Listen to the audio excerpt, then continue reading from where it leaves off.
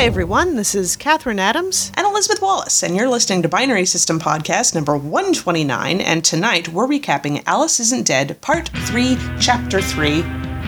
I didn't look and see what the title of the episode is. It's okay. Means of Escape. Oh, very good. You actually wrote that down. Nice. Could be Means of an Escape, but I'm too lazy to check. That's fine, too. I mean, why would we prepare? But we're going to, of course, spoil the hell out of it. And once again, the episode itself is probably only about, 22 minutes long, and that starts out with 2 minutes of kind of a recap in the beginning of the episode of the last few minutes of the last episode. Yeah, and the rest of it is, if we wanted to, we could be really, really fast about recapping. Basically, they're surrounded by the Thistlemen, and then they get away. That's it. That's the beginning and the end of it. We hear a little bit about how Alice actually joined up with Bay and Creek Shipping, and even that story isn't really all that long to recap. She stopped at a rest area at one point, saw something attacking a woman. She runs in and saves the woman.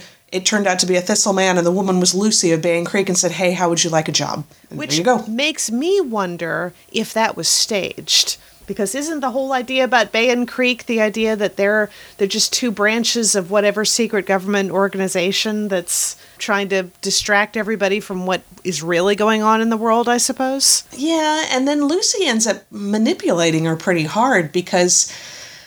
Okay, so Keisha's working for Bay and Creek, and they're actually going around... Sorry. Alice is working for Bay and Creek. I keep on doing that. Alice is working for... I keep wanting to think that Alice is the main character from the last two seasons, and it's not. It's Keisha. No, that's the way it always works.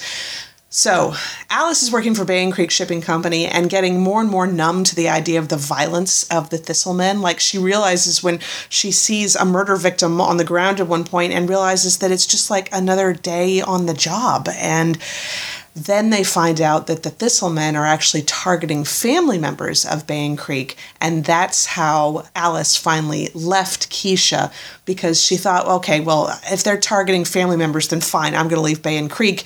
And Lucy had told her, they're about carnage, not about strategy. It doesn't matter who you're working for. They'll still come after Keisha, which seems kind of like a little bit of a leap. She basically says, you really shouldn't go back to Keisha. What you should do is pretend to be dead and leave Keisha completely. I'm like, that's really a complicated solution right there. It really is. And I thought one of the more interesting things about this episode was we're seeing a little bit of how Alice sees the world. And she talks about the fact that she also, in addition to Keisha, Alice also has anxiety, but she says her anxiety is focused outward. And that was why she jumped in to save Lucy from the Thistlemen that one time, because she said, I see the rest of the world as being as scared as I am, and I have this overwhelming need to protect everyone, which is also why she left Keisha, because she wanted to protect Keisha. And that is why Keisha was so mad at her at the end of the last episode, because Keisha is just done with this idea of Alice doing everything for her protection. Exactly. It's almost pathological how Alice gets about it at this point.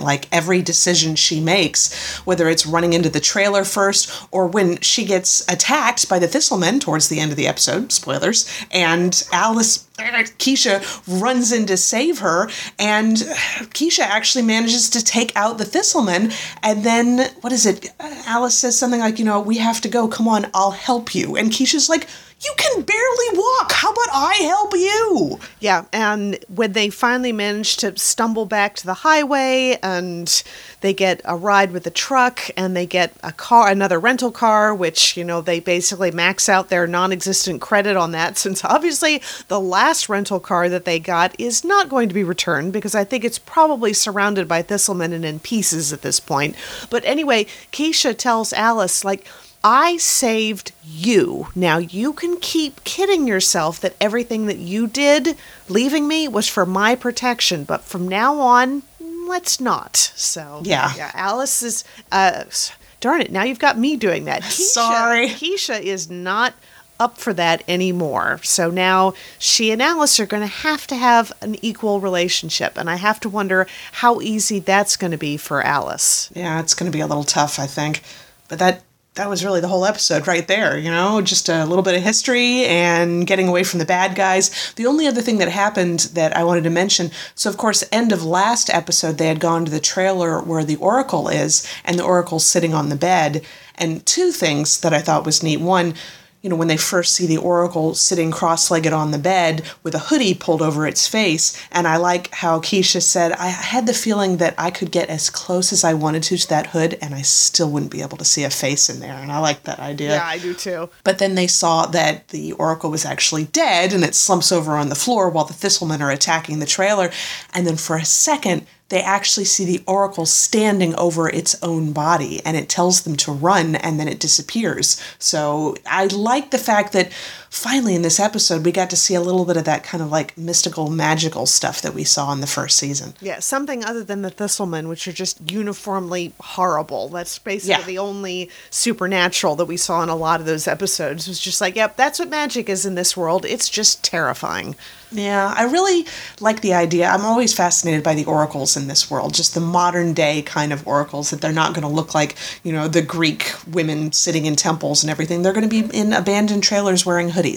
I really like that. I do. I love that. So, yeah, I don't know that there was anything else going on in this whole episode. I mean, nope. I'm still not sure what Keisha and Alice's plan is. I mean, they're not just fighting monsters, they're taking on an organization that is pretty much in league with these monsters, but is pretending not to be. And even they said that the end of last episode, they had said, all the stuff that they're doing, it's like a mosquito and everything, and they have to take the fight higher. But then they kind of got distracted trying to run for their lives for the Thistlemen. I don't know. I mean, they're about to have their credit shut off because the rental car they rented is no more. So they're not going to have any money. They have no friends. They just don't have any resources. What are they going to do? Yeah, and I think that lead that they got last week from, what's her name? The runaway. Sylvia. Sylvia, yeah. Wasn't the location of the Oracle, wasn't that a lead from Sylvia last time? I don't know if it was a lead from Sylvia or Sylvia adjacent. I don't think they had tracked down Sylvia. I know that Keisha's been talking to somebody at the LA Times, which I was like, boo, LA Times. And I don't know who else, what their other connections are, They went looking for the couple who had been at the Praxis Diner, but they never did find those. And I'm not sure that those two would be very helpful. They didn't really have a lot of information, did they? No, it's probably one of those things trying to figure out, because all of this weirdness that's going on, so let's see how this weirdness is connected by finally talking to some of these people, maybe? Yeah. But that's it. A lot more speculation. Quick episode, except for the ads. The story ends and there's like 5 minutes of music and ads. Another ad for that Sleep With Me podcast. I'm just like, you guys. And you haven't given that one a try yet, have you? No, I'm going to try it tonight. Maybe I'll try and see if it helps me go to sleep or anything, because we really don't like bagging on something if we haven't given it a shot, but we'll see. So, only other thing that's going on is I'm still trying to catch up with all the Hugo nominees, and I think sometime this week, maybe before this episode airs, but possibly not, I'll have a post reviewing the 6 nominees for Best Novelet in the Hugo Awards this year, all of which I think are more or less really good. I mean, one of them was a little bit more erotica and not a whole lot of point other than that, but yeah, they were all fun, I thought. Cool, good, and God, that stupid dog in the background. We were talking before this episode started that this dog across the street is barking its head off and nobody's shutting it up. And we're remembering this old comedian routine where this comedian's about busting a blood vessel in the middle of the night, trying to will this dog across the street to just explode. And that's where we are right now. But didn't Ursula Vernon. I always want to say Ursula Le Guin. I've even said that on a podcast before. Not Ursula Le Guin. Ursula Vernon, she has a nominee for a Hugo this year, doesn't she? Yep, it was one of the short story entries, and you can find that post on pixelatedgeek.com because it's already been reviewed. Excellent.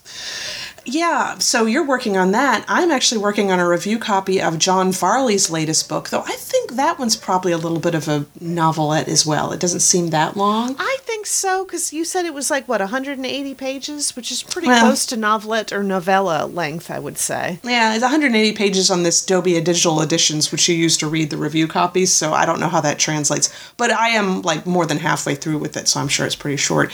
But it's his return to the 8 Worlds series. God, fucking dog, man. Shut up. Try again. It's his return to the Eight Worlds series, and it's really nice to see that world again. It's just, there's something that's kind of, I feel like it's gone out of the heart of his writing. I don't know. It's just lacking something. I don't know what it is. So hopefully I'll have that review up pretty soon. The only other thing on our plate, though, is we're trying to schedule this conversation with Hannah to talk about Black Mirror, and we're going to do the first 2 seasons of Black Mirror, because it's a lot of episodes, and we kind of want to narrow it down, so look for that coming out pretty soon, too. Other than that, keep an eye out on pixelatedgeek.com for all the book reviews, the movie reviews, the comic book reviews, the photo galleries. Getting into convention season, I just started getting the first trickles of like San Diego Comic-Con exclusive press releases, so that'll all be coming to the site pretty quick. Also, we have a review of Deadpool up on the site and 2 reviews for Solo up on the site, because Leland wrote his own review, but Jada has seen the movie twice, so she wrote a review as well. So okay, so we'll get it from 2 different sides. That's awesome. Yes, and actually I think it's 2 different perspectives as well. I feel like Leland was a little like, it was fine, but I didn't really need the movie, and Jada's is more like, oh my god, this movie, you guys, go see it. So it's nice that we've got all aspects of it. That's funny, because that's basically what I've been hearing all over the internet, is people like, oh my god, this is great, you have to see it. And other people, no, I guess it was fine. Yeah, Catherine M. Valente apparently is not going to go see it because she's like, I don't need this movie. I really don't. And I'm like, honestly, when I heard they were going to do a Han Solo movie, that was kind of my idea too. I was like, I don't need a prequel, And I think Catherine Valente summed it up. It's really kind of disappointing when Han Solo's arc went towards useless husband, father, and smuggler.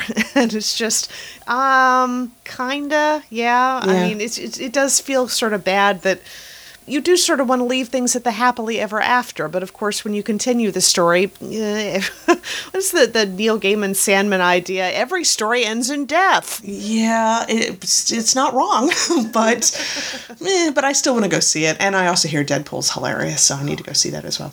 So make sure to check out all of that, pixelatedgeek.com. And I know next week we'll have a Night Vale episode, and probably maybe Catherine will actually see Infinity War, maybe? I sure hope so. I wasn't going to do it over Memorial Weekend, but maybe some evening this week I can go ahead and do that. Yeah, with Solo and Deadpool both out, the theater's not going to be nearly as crowded for Infinity War now. Yeah. That works for me. Because everybody else has seen it! But anyway. So one way or the other, we will talk to everybody in 1 week. Talk to y'all later. And someone shut up that dog!